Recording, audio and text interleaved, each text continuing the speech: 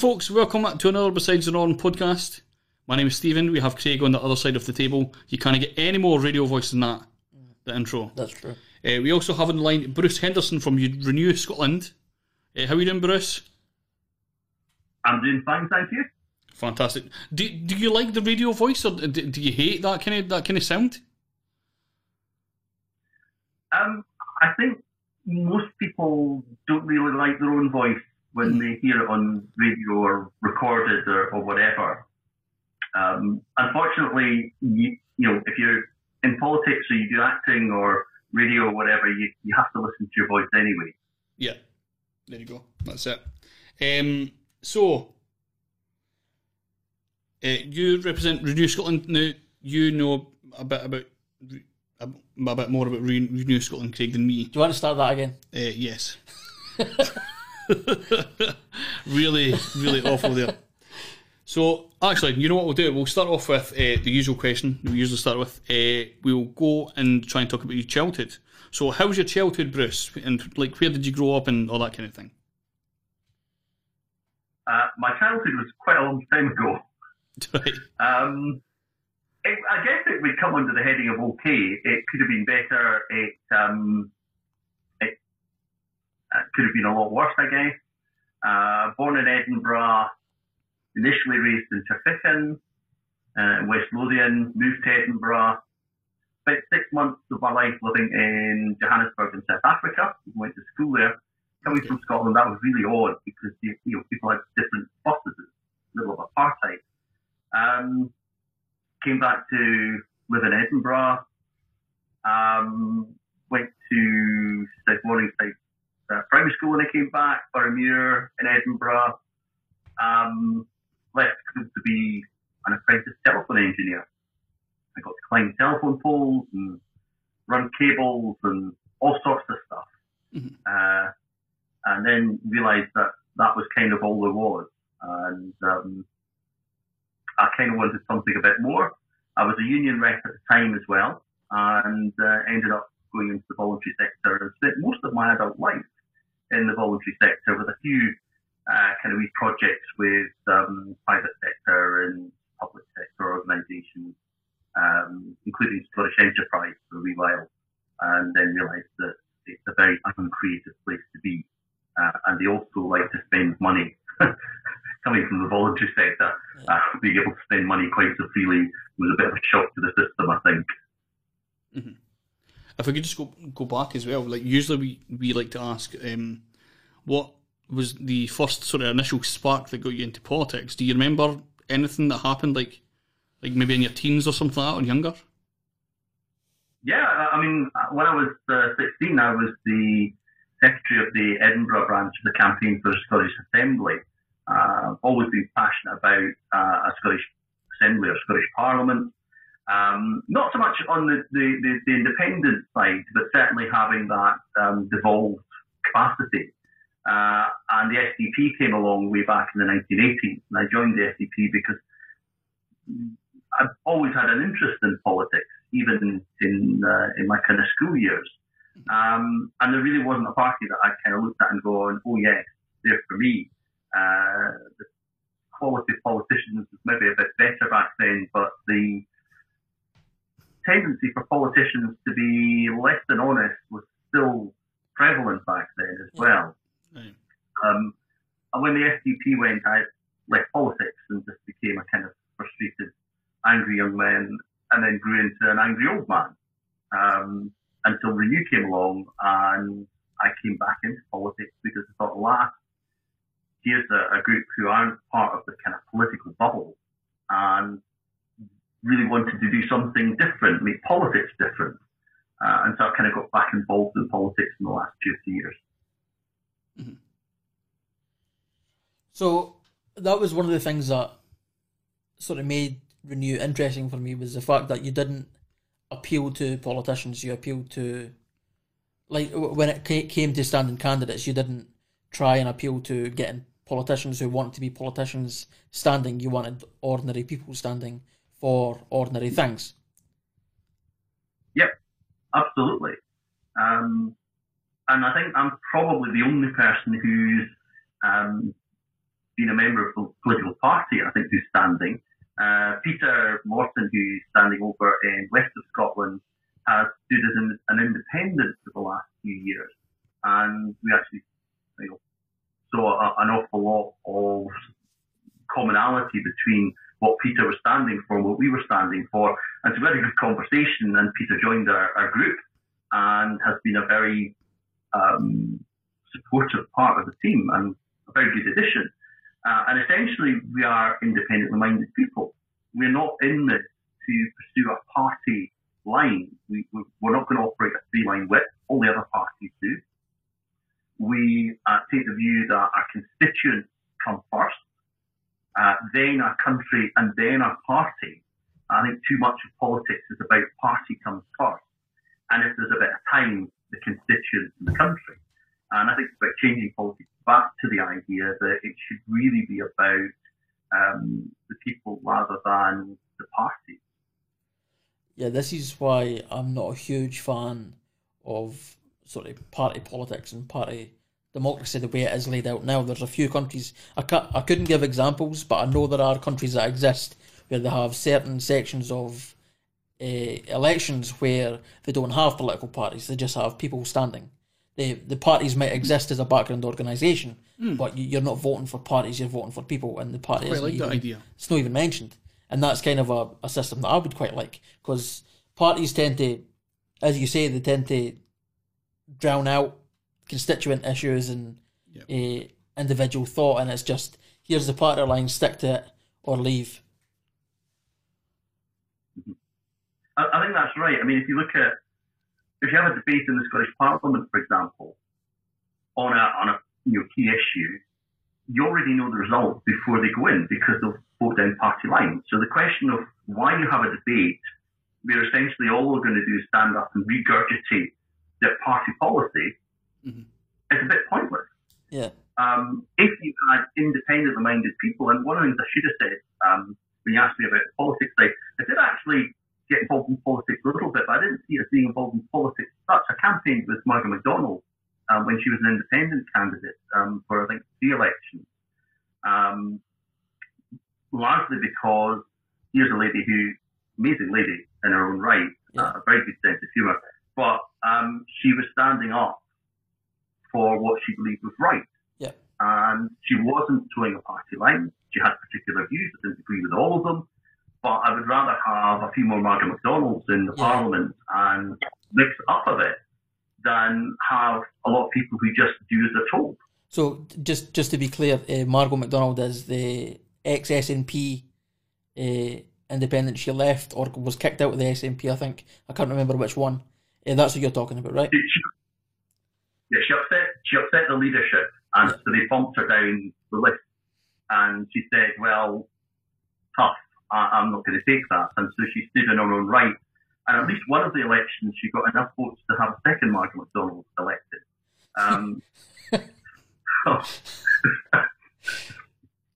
Unfortunately, she was the only one on her list. Yeah. And that must have been the person that got elected because there was only one of her. Must have been thrilled. She was. No, but she was quite radical. Was she not quite a bit of a lefty? Was she not quite into radical politics? There were areas where she, not being part of a political party, she was able to take the shackles off. So, for example, one of the areas that she had a very keen interest in was people being able to die with dignity, because, and she spent a lot of time researching that and talking to people, and she had a very clear view that there's a point where people should have some right to determine if they're going to die a horrible death. Yeah. Why shouldn't they have some right in terms of, and obviously not just, we'll sign a bit of paper, there are safeguards, all sorts of things in there. She also took a great deal of interest in helping prostitutes in Leith. I don't mean by them, but there was a prostitute education project which was about helping to support prostitutes, get out of prostitution. But essentially, these were things that were regarded as quite controversial. But it illustrates having an independently minded person means that we actually start engaging with issues that we maybe pretend we don't really need to do anything about, but actually we should be, and I think it's that level of not so much controversy. I think it's only controversial because it's not in the political bubble. Yeah. Mm-hmm. But these are issues that you still need to recognise. You can't just ignore these things. You actually have to do something about it. And Margot then took it on, and obviously you had the whole thing about the Scottish Parliament building and the cost overruns, and the fact that no one was ever held accountable for a building that cost 11 times the original cost, which is a massive overspend. Yeah. And Margot was the one who kept going on the case. So you were talking a bit about Margot's views on dying with dignity and dealing with prostitutes. I guess would they be things that Renew would be in support of as well? Similar things that Margot was pushing, or has there been a change since then for you? No, I mean, to be fair, I haven't really thought about these issues since Margot was about. It's not something we've taken a position on as Renew Scotland. I think it is, these are things, and there are probably other ones as well, which we may come across as we talk, where we should be thinking through, what we do, because where there are challenges that exist, and poverty is a good one. The other parties aren't talking about ending poverty. It's never been on the Labour Party's agenda. It's never been something that the Greens have argued. It's never been something really that the Liberal Democrats have pushed, and the Conservatives seem to like having poor people, but that's another matter. That's another one where we should be looking at how we end poverty, stop making allowances. We can make a massive difference to people's lives and to our economy and to our communities with that one single, direction is end poverty. Make government have an absolute obligation to ensure a basic, decent quality of life for all the people. And there are some wonderful examples of how you can look at things like debt poverty. There are some quite ambitious examples when you tie in climate change with ending fuel poverty, and these kind of things. But, it's being able to get outside of the political bubble and start to look at it from a kind of fresh perspective, if you like. Because I think the problem is when you're in the political bubble, you only see what's in the political bubble. And we need to kind of burst it a wee bit and change the air, I guess. And things like prostitution, things like dying with dignity are things that fall into that category of things, of areas that we should really be a bit clearer about. We should try and identify what is our long-term view on these things. Because they're not going to go away, they're here. And people live longer, which means that people are going to have those kind of more debilitating issues as they get older. We're talking on a day when Prince Philip has died. So we're kind of he died at 99 years old. But it's almost symbolic of the fact that people live longer and will have mobility issues, sensory issues, chronic diseases and things that they wouldn't have had if we were back maybe 30 or 40 years ago when people died younger. Yeah.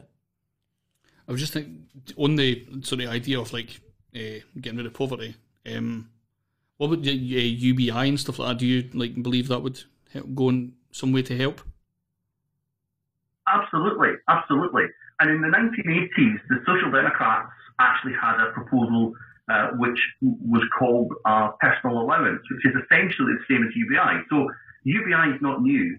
It just had a different name in the 1980s. Mm-hmm. And the only party that was pursuing it was Social Democrats. And then the Liberals joined in the alliance. And when the Liberals became Liberal Democrats, they kind of dropped the whole ending poverty idea. So we have had this back in the 1980s. UBI, as it's now called, is now becoming a kind of catchword for helping. People aren't seeing it as a way of ending poverty, they're seeing a way of changing.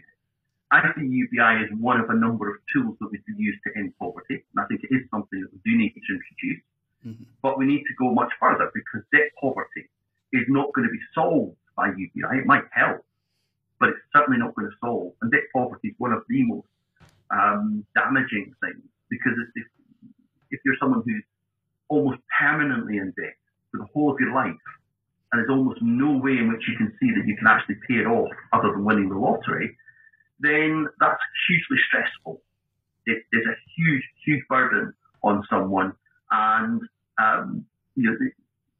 it's something that we need to address. South Korea had a very interesting way of dealing with this. They had something called the Happy Fund. It's a brilliant idea. And what they decided was that anyone who had debt up to about $10,000, that was long-term debt, and they could demonstrate that they had tried hard to pay it off, could actually get it paid off from the Happy Fund. Mm-hmm. And what that did was, all of these tens of thousands or however many people that were affected were able to effectively have a fresh start. And so instead of having this permanent debt and this complete inability to have any money to spend other than on very, very, very basics, they suddenly had a little bit more money. They could spend more money in the supermarket. They could actually go and enjoy life a bit more. So they actually stimulated the economy at a very local level. It changed their lives in terms of taking the stress and pressure off, which also improved their health, physical and mental.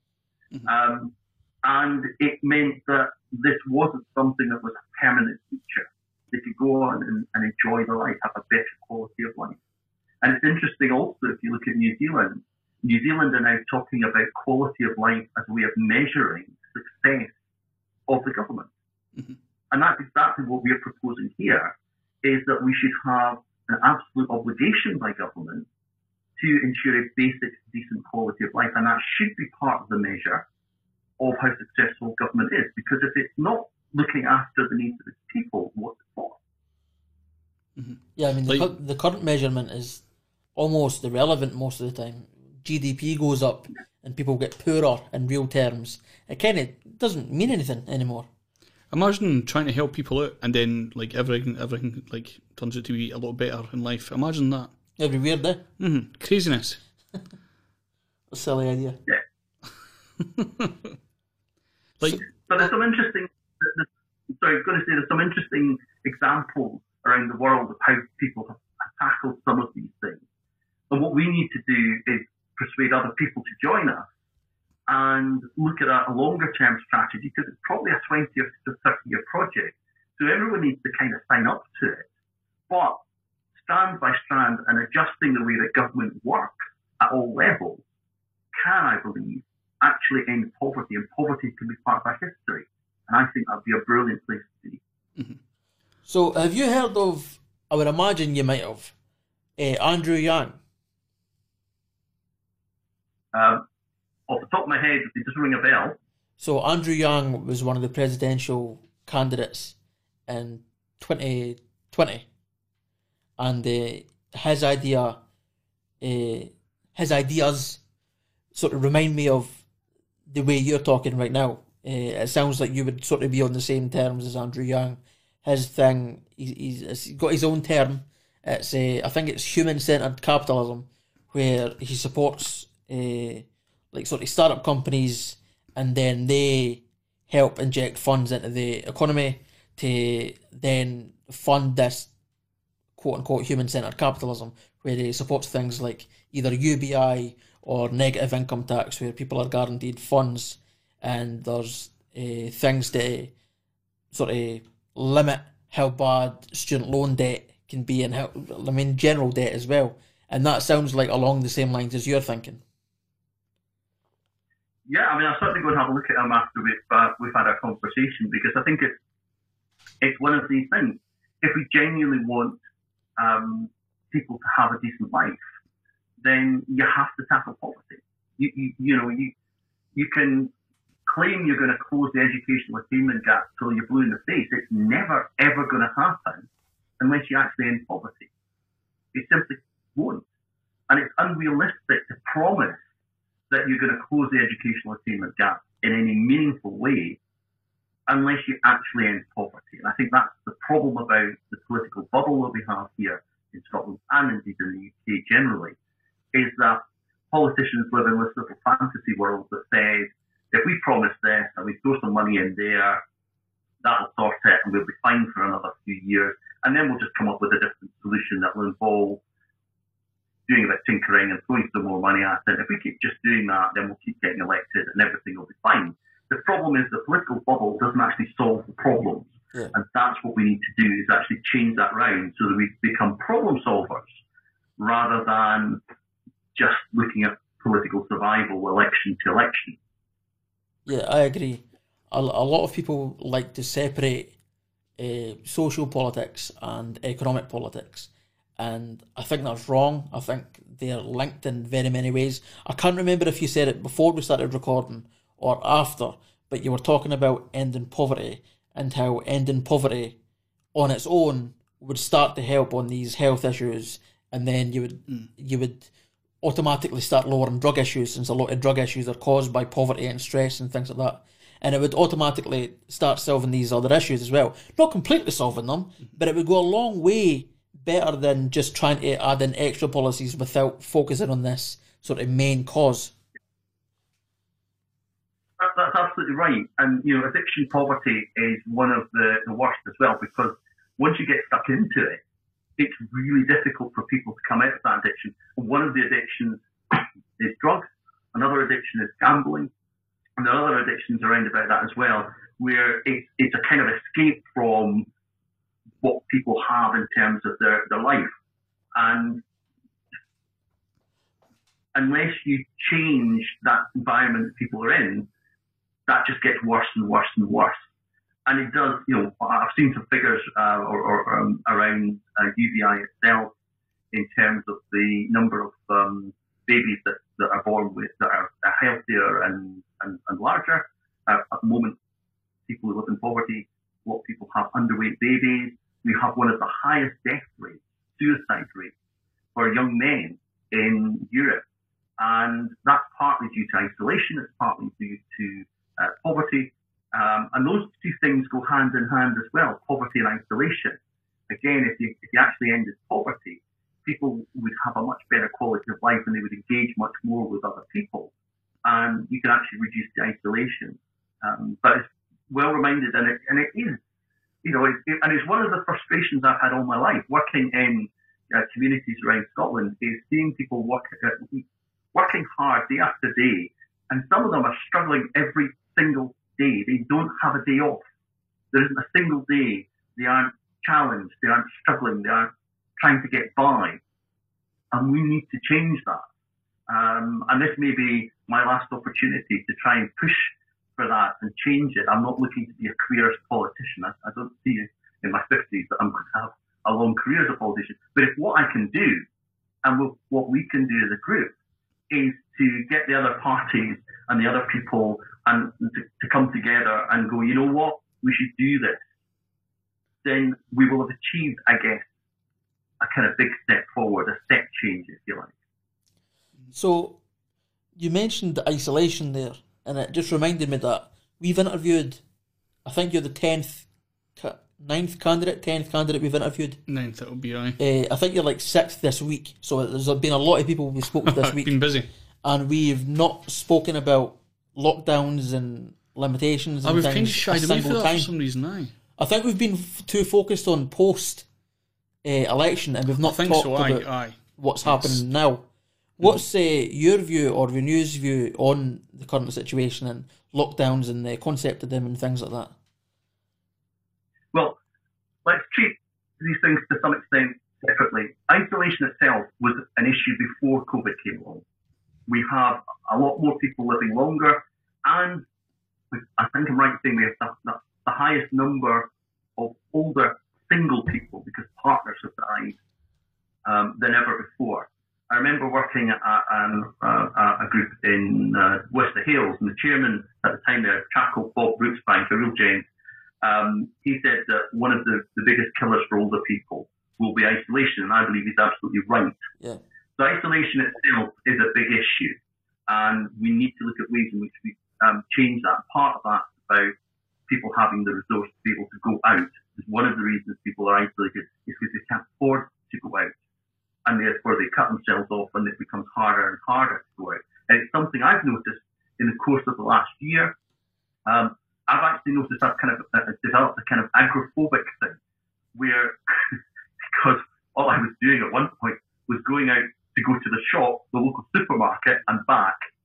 And even I've suffered to some extent from that isolation. And when we unlock, we can't all rush together. We're still going to have to, in my opinion, be a bit cautious about how we open out, because everyone's at different levels in terms of vaccinations.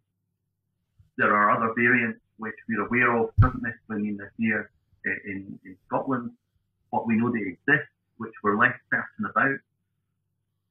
Some of those variants do affect children, and we're now talking about vaccinating our younger people. I think the Pfizer vaccine has been tested on youngsters as young as 12. Yeah, so there's an expectation.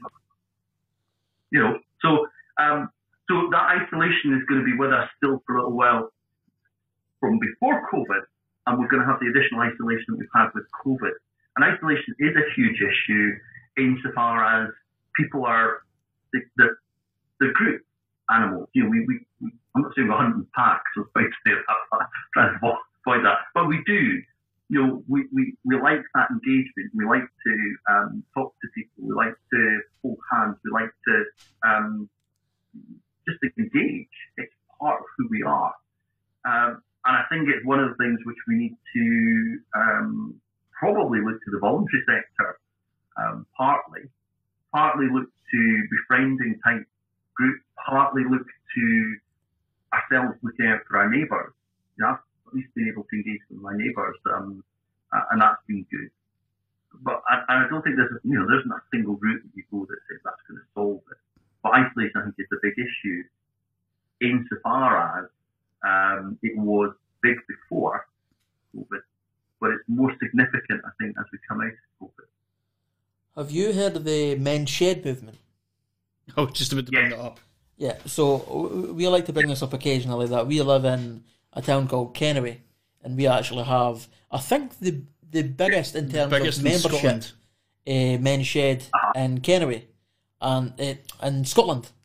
Obviously, it's the biggest it's only in Kennewy, and that does a hell of a lot of good. Partly because of the person who runs it, he just never stops.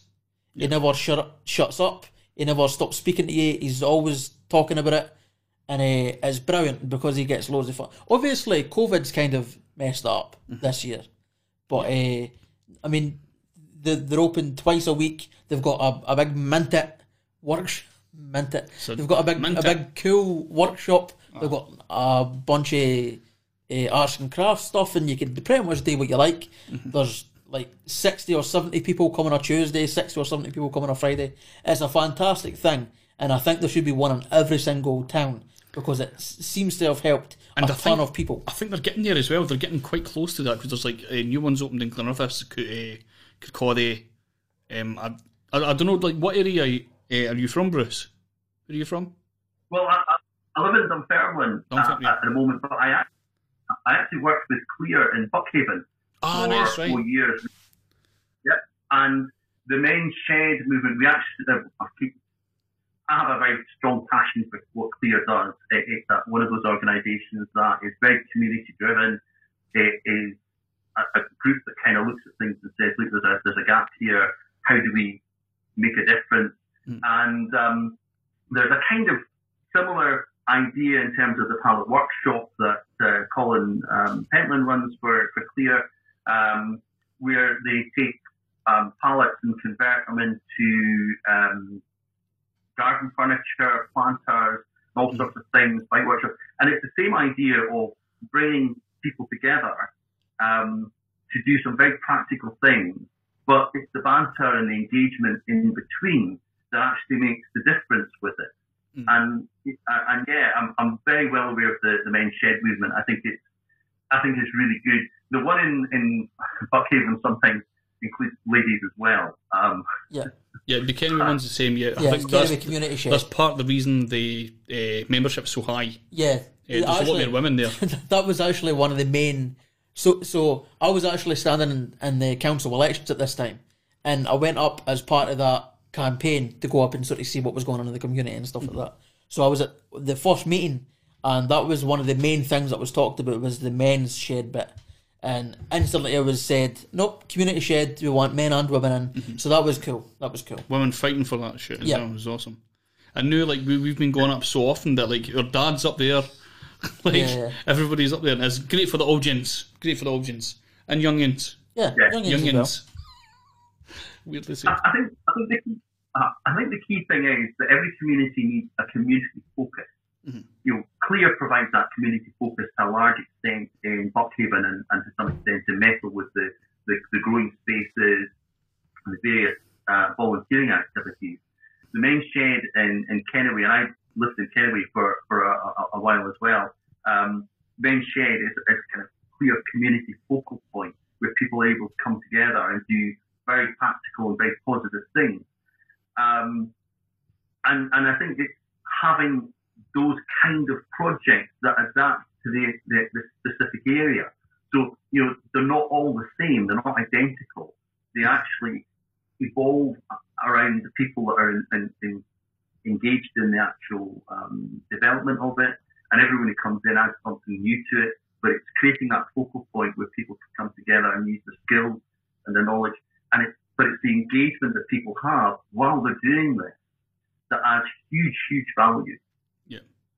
So let's reverse back a little bit. Okay. You said you lived in Kenway for a little while. All right.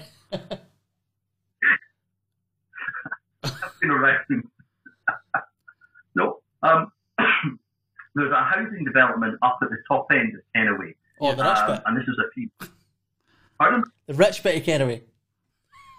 The rich bit of Kenway. If there is such a thing as there. I guess it could be. I know Kenway is fairly varied, and then as it runs into Windygate, that changes again. But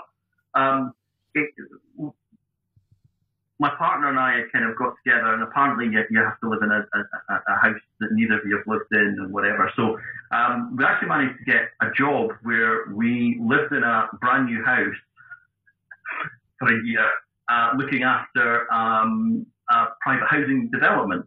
And this was the height of the recession as well. It was a very good deal, and it was very good.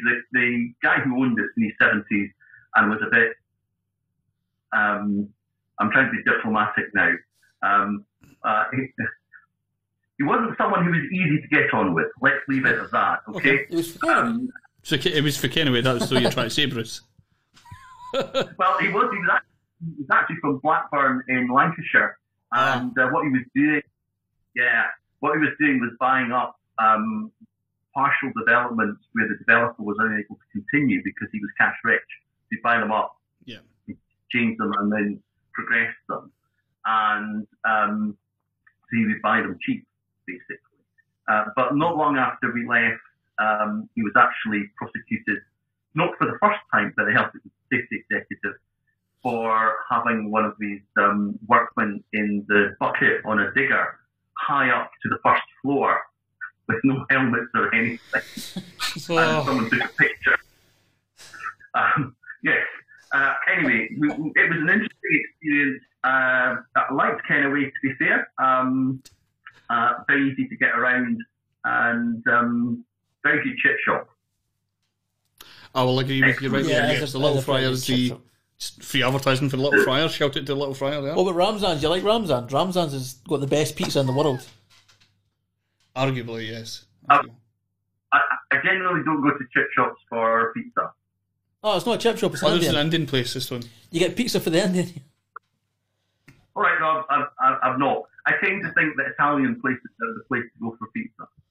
I don't know any Italian places. Well, this is the issue. Actually, the chip shop is Italian. It's an Italian guy that runs it now. They actually done pizza for a short while as well, which is amazingly like Italian, Turkish, Indian. They all seem to sell exactly the same stuff, which is quite a common theme. Yeah, especially around just in Scotland really places as a whole. In towns like Kennedy, though, it seems to be the most common thing. Yeah. There you go. Right, anyway. Right, so we'll go off Kenway based food. We started talking about Little Fryer. So, do you have any sort of like proper local policies that you would like to go over? Like we spoke to free chippies for everybody.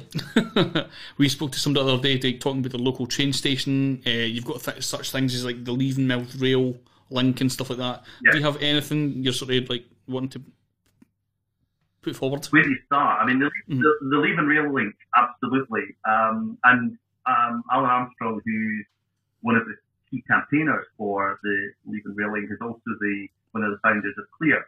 So obviously has quite a good level of knowledge on this one. It seems like a no-brainer. Yeah. You know, put a rail link in and you significantly increase people's ability to travel. And if you're looking at travelling to work and getting jobs and things, then a rail connection is essential. Leaven High Street has gone through a fairly difficult phase over the last few years.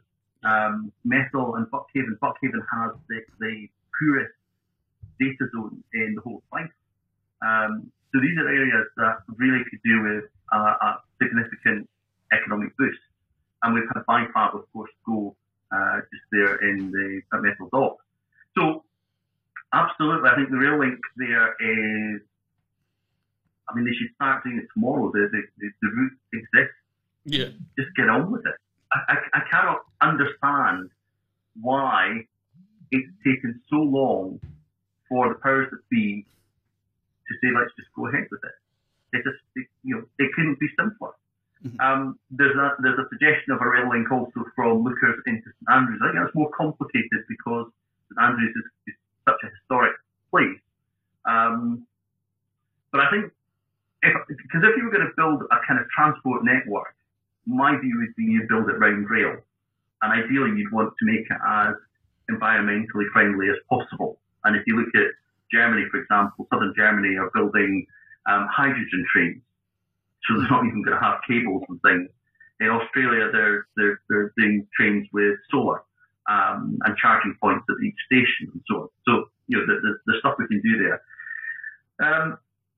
One of my bugbears about Kirkcaldy has always been that people complain about the high streets dying. I think one of the things we have to recognise is that the high street left the high street 20, 30 years ago when we started doing retail parks on the edge of town because it's free parking. You can get clothes, you can get food, you can get hardware supplies, you can get stationery supplies and everything. All the stuff we used to get on the high street. And I think the reality is we have to change our thinking about how the high streets work. The only exception, of course, to that is actually St Andrews because they seem to have a reasonably vibrant local economy. But that's partly through golf and it's partly through the university. So I think one of the things we need to do is rethink how we evolve the high streets and stop trying to pretend that we can have the high streets that we had 20 or 30, 40, 50 years ago. Because we're not ever going to have that again. Let's be realistic about it. And let's stop trying to throw money into something that's never going to happen. So part of that is looking at some of the retail accommodation that maybe was residential at one point, got converted to retail or got converted to offices, put it back to residential accommodation. So at least you have more people living around the high street and therefore more passing trade for those shops that are there.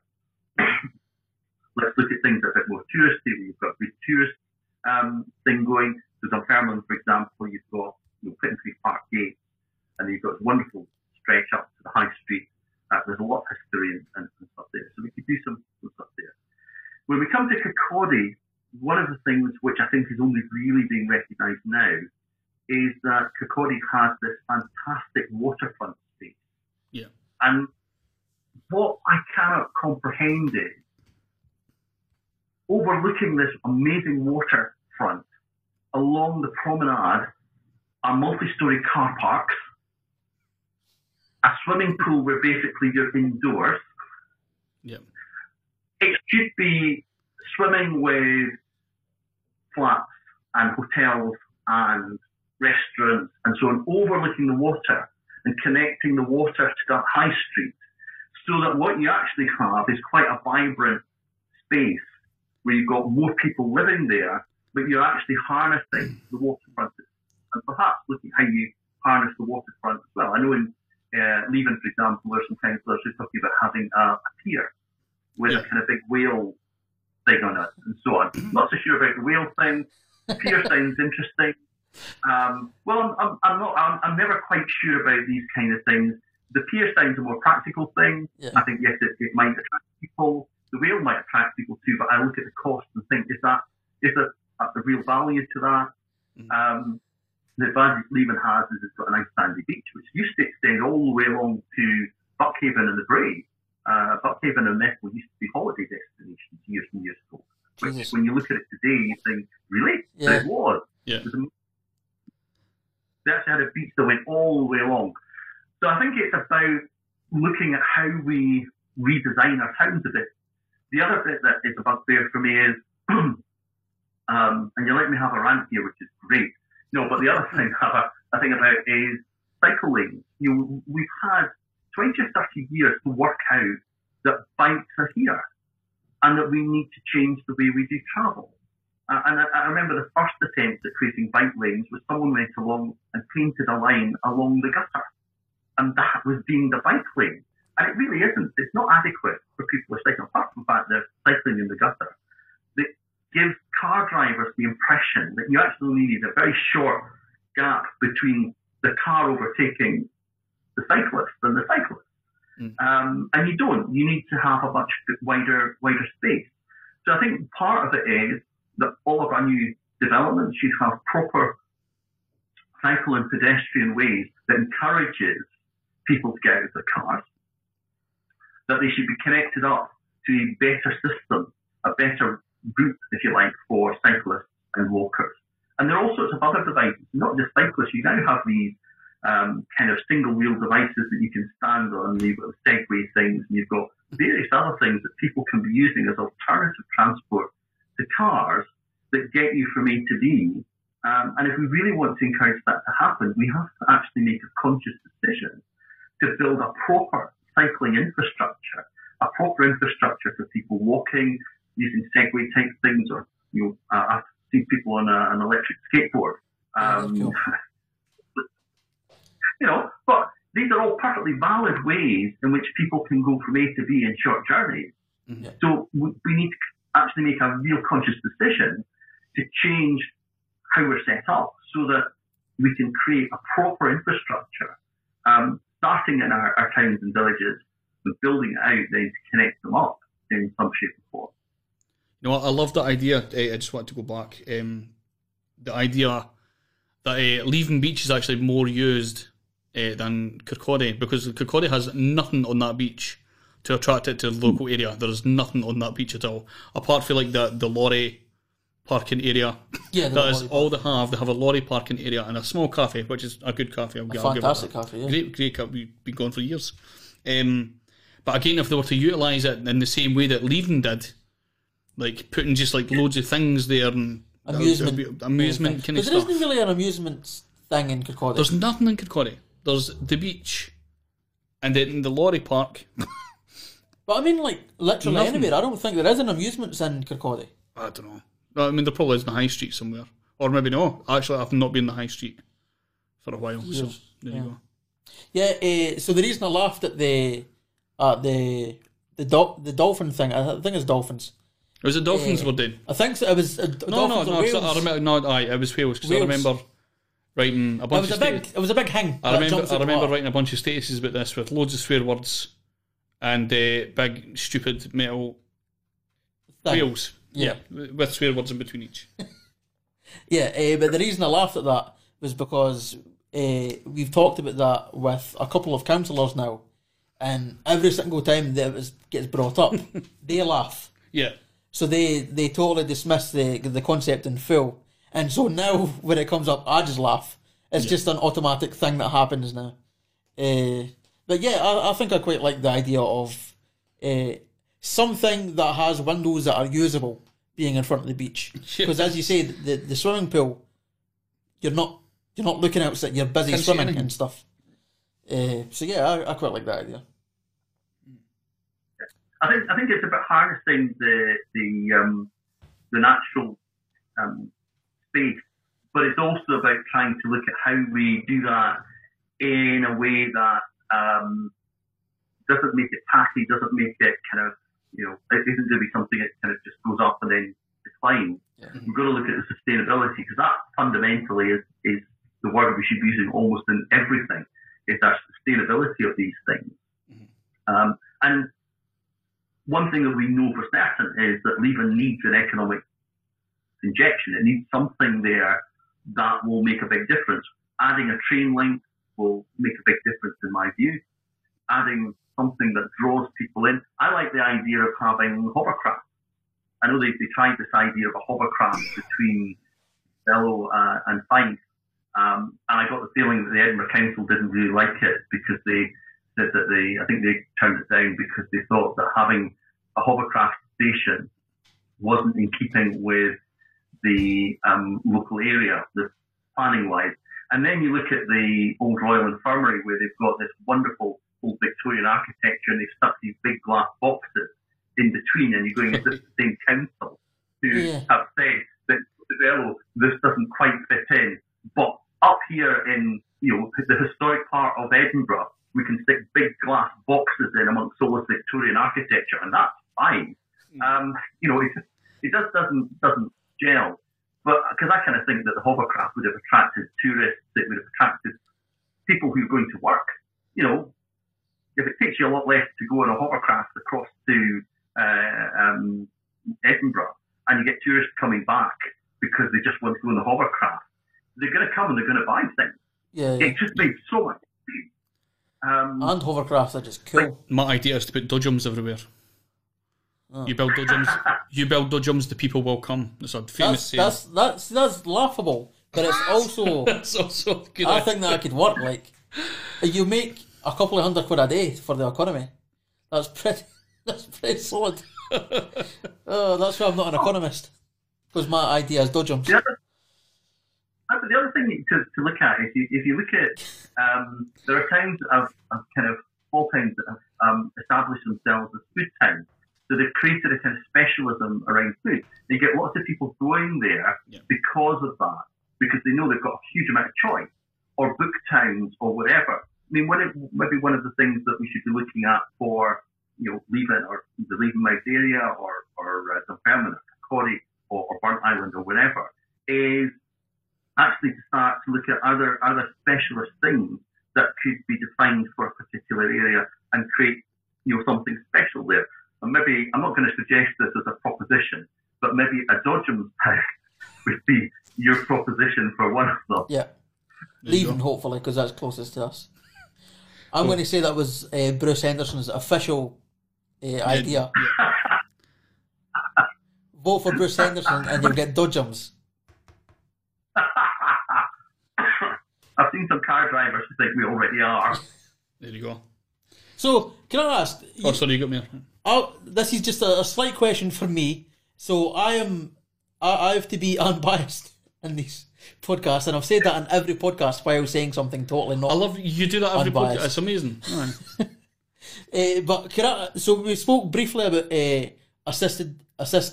Well, we talked about dying with dignity, but what we're talking about is assisted dying, really. So can I get a couple of answers to a couple of policy ideas of will you support assisted dying if you're elected? I have to say I would have to think about it carefully. When Margot was talking about it, I thought about it long and hard. I think one of the reasons that people avoid it is because it is actually quite a difficult issue. I think when Margot was talking about it, she was talking about having some safeguards. It wasn't just a case of people flippantly going, today I'll just end it. It was about actually thinking it through and having a proper process involved. Yeah. I think on balance, people should have a right to be able to have more control over their lives, perhaps, than they do.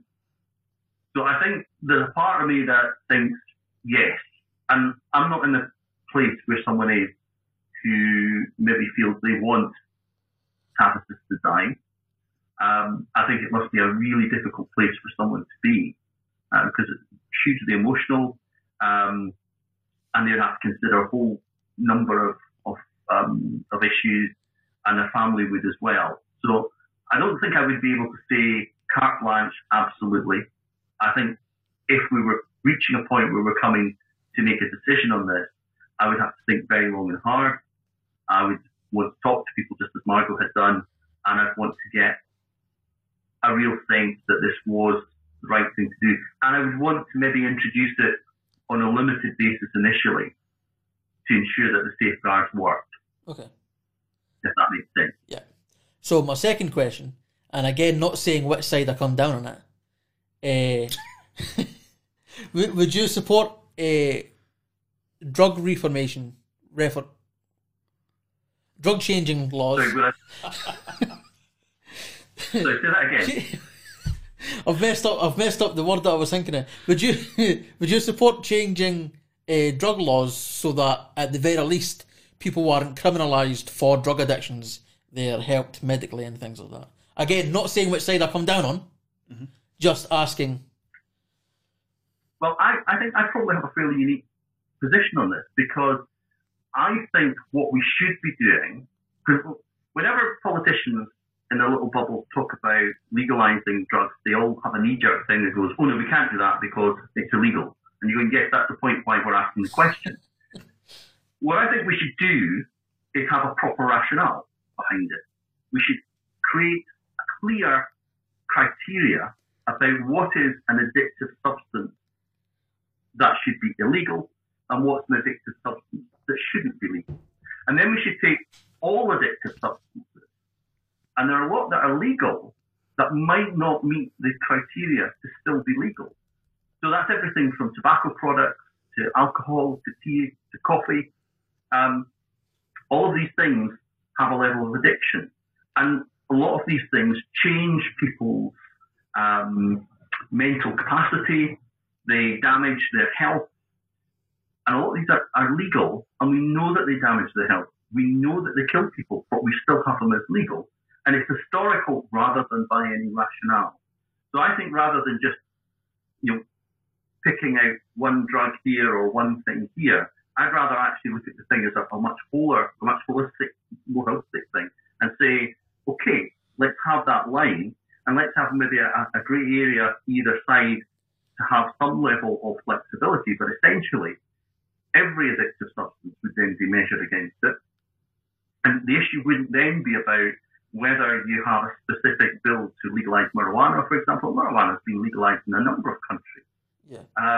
There are even been stories of mayors of small towns whose solution to solving the financial shortfall of the town is to literally grow marijuana and make it a town, income generator.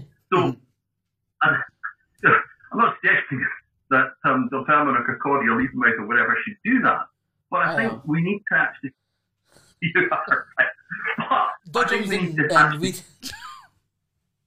That's leaving sorted. You never need to worry about leaving again. Definitely. Well, listen, was about 2 or 3 years ago, there was someone on Leven High Street who was growing cannabis, and I think it was a nice hot day, and they'd opened the window, and there was this aroma, and that's how they got caught, because someone went, that's not right. I think it was somewhere near the TSB, somewhere above it, or whatever. But, yeah, people need to be careful when they're doing something. But I think we need to have a proper rationale, a proper framework that says, actually, instead of just labelling things, let's look at the reality of each of these. And if something is legal, but it doesn't meet the criteria, we then need to phase it out and make it illegal. If something is illegal at the moment, but it passes the criteria, then what we should be doing is putting in a proper framework for it. And we shouldn't be demonising people because we don't have that rationale in place. Yeah. Mm-hmm. So I'm worried about time. Do you have time? Okay. Yeah, I've got a wee bit of time. Yeah, Right. Friday afternoon. Yeah, so I've got time, so I could ask as many questions as I like, but I wanted to make sure that you had time because I didn't want to. Because we went longer than we normally do, just by me being curious about what you think about things. So it's kind of my fault, but I normally end with a more serious, more critical. Because people listen because they like to hear political parties being criticised. So for every podcast, in order to be unbiased, again I'm using this word, I don't think I've been unbiased in a single podcast yet, I have to come up with something that's a bit more critical, or can be more critical depending on answers and things like that. So we're at that point now. So the big thing that Renew are in favour of is EU membership. So what is the actual position now? Are you still trying to rejoin the EU, or are you just campaigning because you think the EU is better? I don't know the position. Right. I mean, there are two things here. In the short term, we're not going to be able to rejoin the EU, and we recognise that. So what we've suggested is that Scotland and Northern Ireland both voted overwhelmingly to remain in the EU. Northern Ireland has the Northern Ireland Protocol, which Michael Gove describes as the best of both worlds. And in the short term, why shouldn't we have a Scottish protocol, where Scotland can have some more direct engagement with the EU than would otherwise be the case?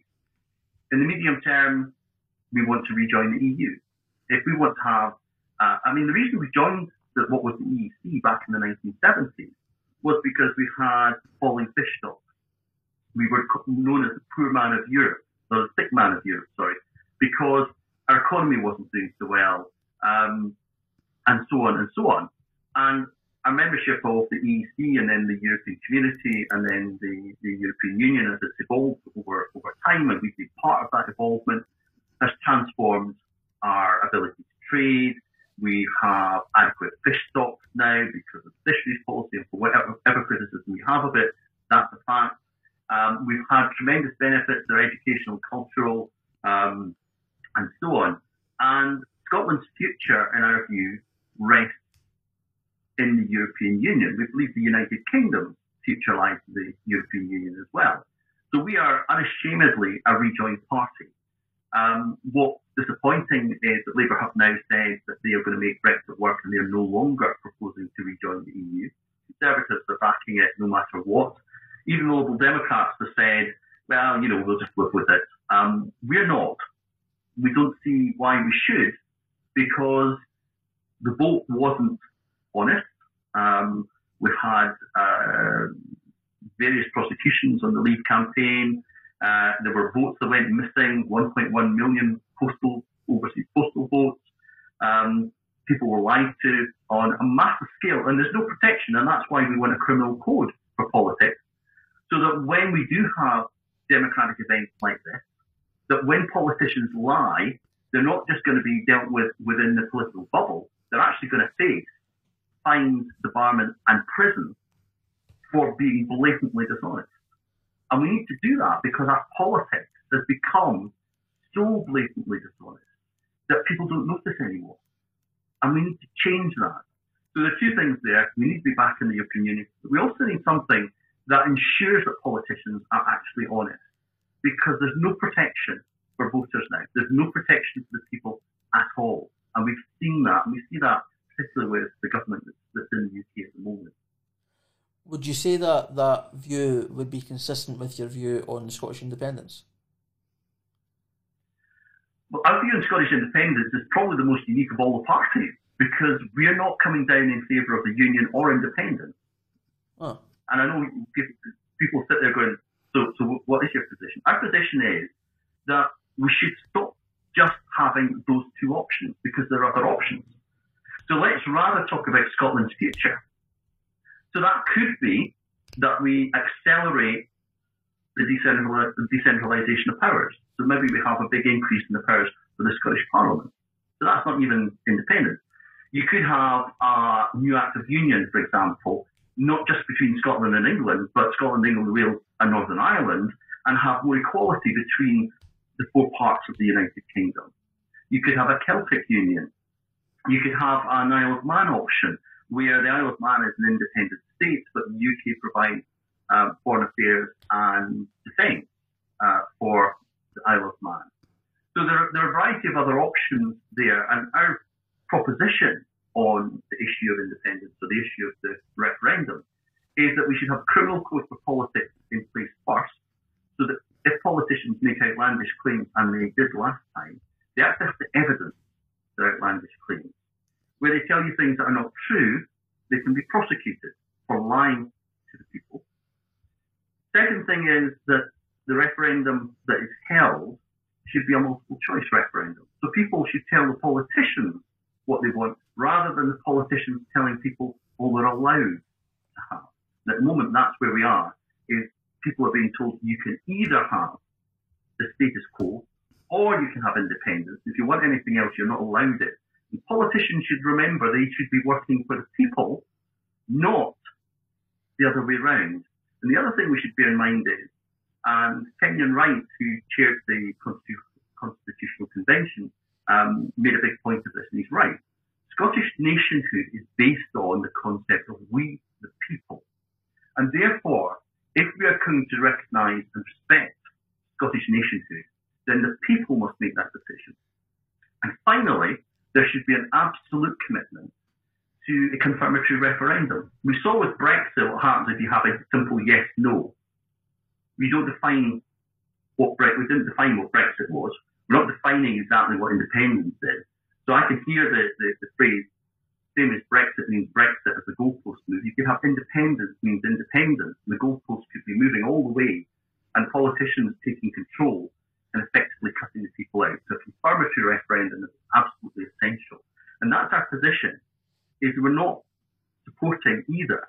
We're saying that what we need to make sure is we have a proper process, something where the people are at the heart of it at every step, and where the politicians have an absolute obligation to be honest and to be honourable, and where the maximum choice is given to people, and the people tell the politicians what they want, and the politicians then are obliged to pursue what people want rather than what politicians want.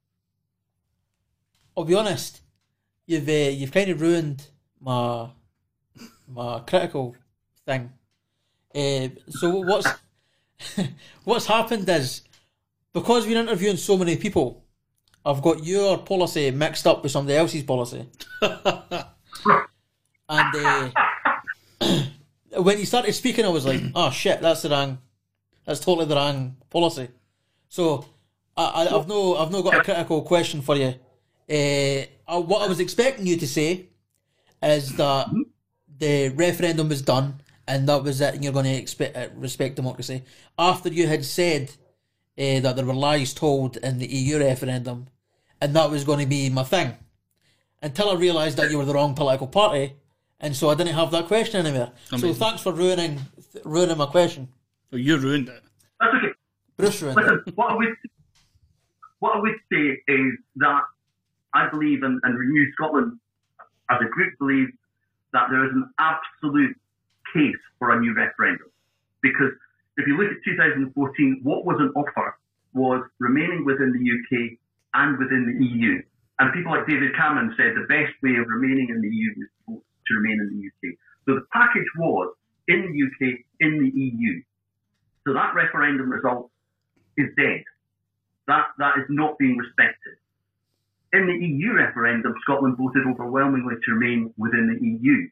And that's not being respected. So there are huge changes that have happened since 2014 in particular. And what people voted for is not what is here. So there is an absolute case for another referendum, and we absolutely agree. But we want the safeguards. We want the safeguard of a criminal code. We want the safeguard of a multiple choice referendum, and we want the safeguard of a confirmatory referendum. I think that is a good process, and it's a way of showing that actually we can do referendum properly, where the people are at the heart of it all the way. Perfect. Cool.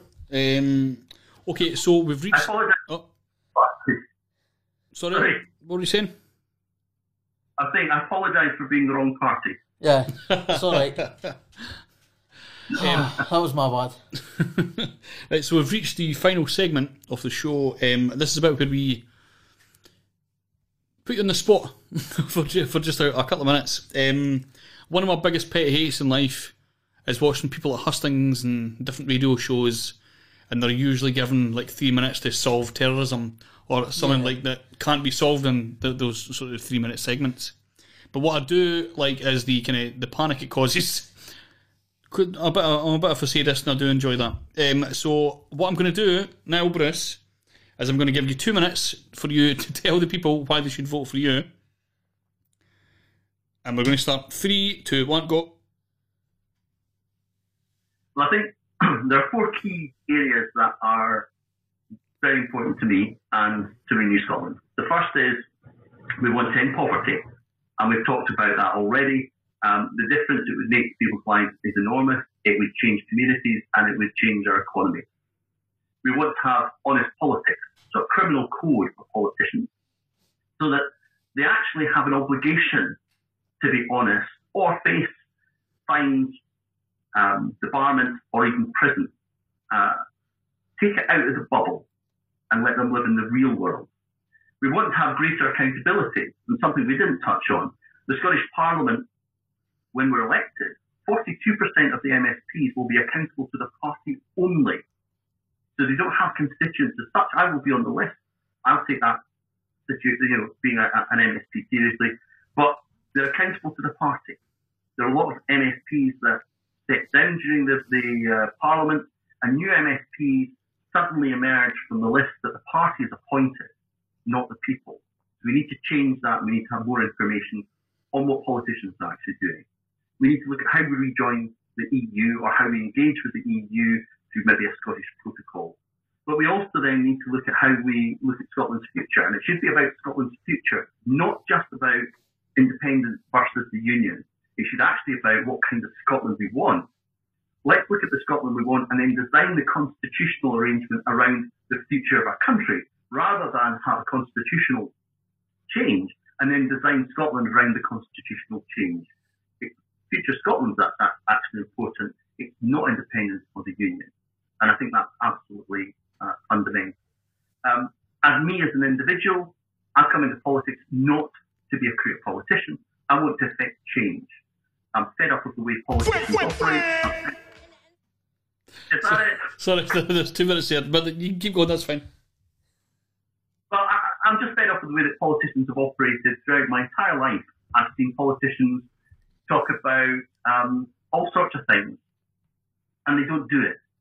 Mm-hmm. They don't affect the change that they promise. And I think it's time that we take the politicians out of their bubble. I think it's time we burst it.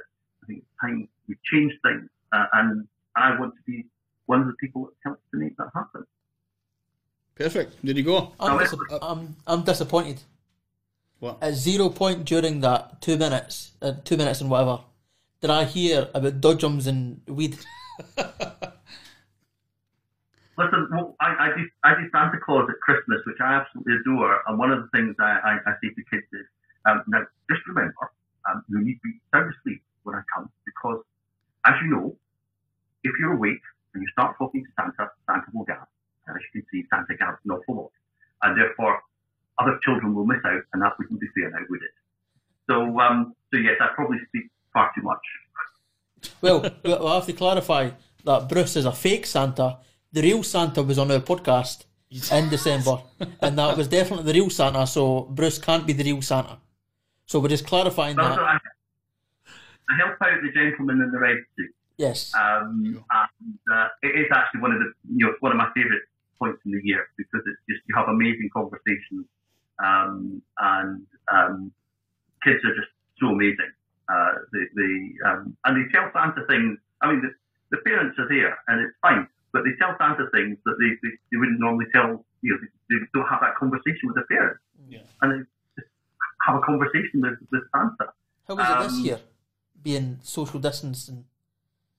It was very different this year because most of the corporate stuff fell, and I quite enjoyed it. But I did a lot more visits to houses, mainly around Fife and Dunfermline, in fact.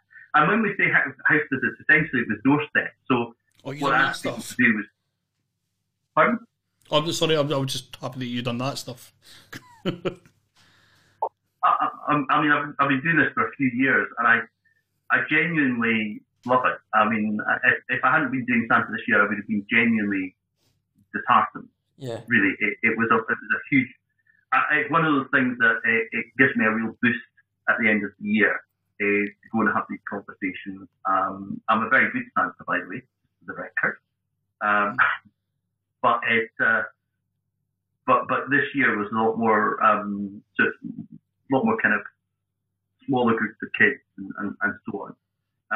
But it was all properly, with a face mask, and I had a separate pair of gloves for each visit, and I did the hand washing between the stuff that you put in your hand. So it was all very COVID friendly, as it were. But it was good. I enjoyed it this year. A bit different to the norm. Do you put the mask over your beard or under the beard? The mask went over the beard. Okay. And it was a special Christmas mask. So it wasn't. It had reindeer and stuff on it and so on. So it was all still very Christmassy. And the kids were quite fine with that. And I still got some great requests for gifts and things. But I also talked to them about things like the Tidy Fairy, which some kids kind of actually keen on. So then I have to go and tidy the room. Can I just get you to confirm, Craig? You asked if you put the mask under the beard and therefore ruining the illusion that it's a real beard.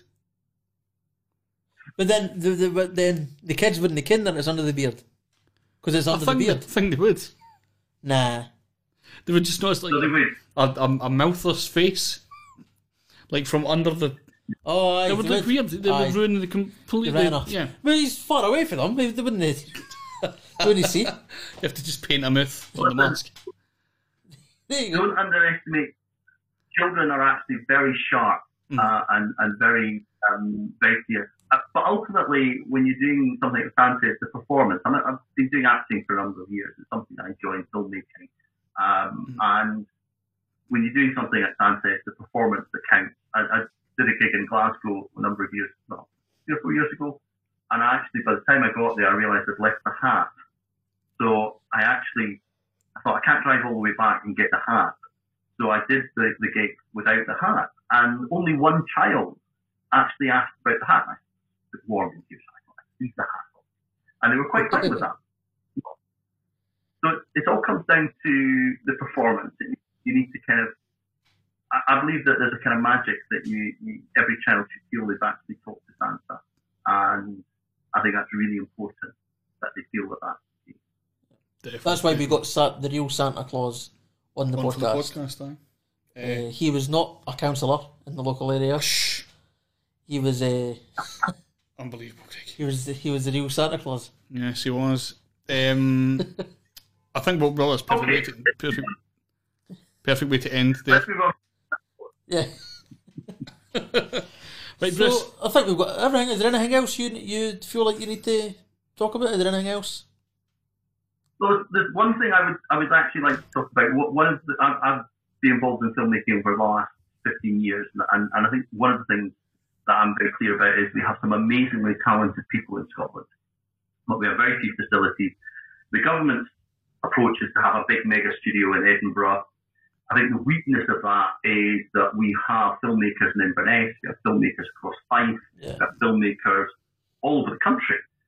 And I think the bit that's missing from that strategy is 5 or 6 micro-budget film studios dotted around Scotland to bring filmmakers together, give them proper facility that's not hugely expensive, but that allows them to actually make more ambitious films.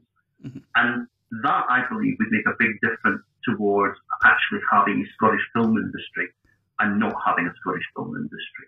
So that's something I'm quite passionate about. And if I'm elected, that's one of the things I would certainly push, is to develop that kind of infrastructure. Awesome. There you go. Well, I think that's about it. You got any more, Craig, that you need to add in? No? You cool? Well, Bruce, we can let you go now. We've kept you like way beyond your time. I think this is the longest podcast we've done for the politics thing. Yeah. I talk too much. Well, I kept asking questions that I didn't normally ask, and also I got the party wrong. So that was that was my an fault. extra question that you've messed up. Yeah, I messed up. Yeah, Amazing. All right. So it's Bruce, not a professional podcast. It's fine. yeah.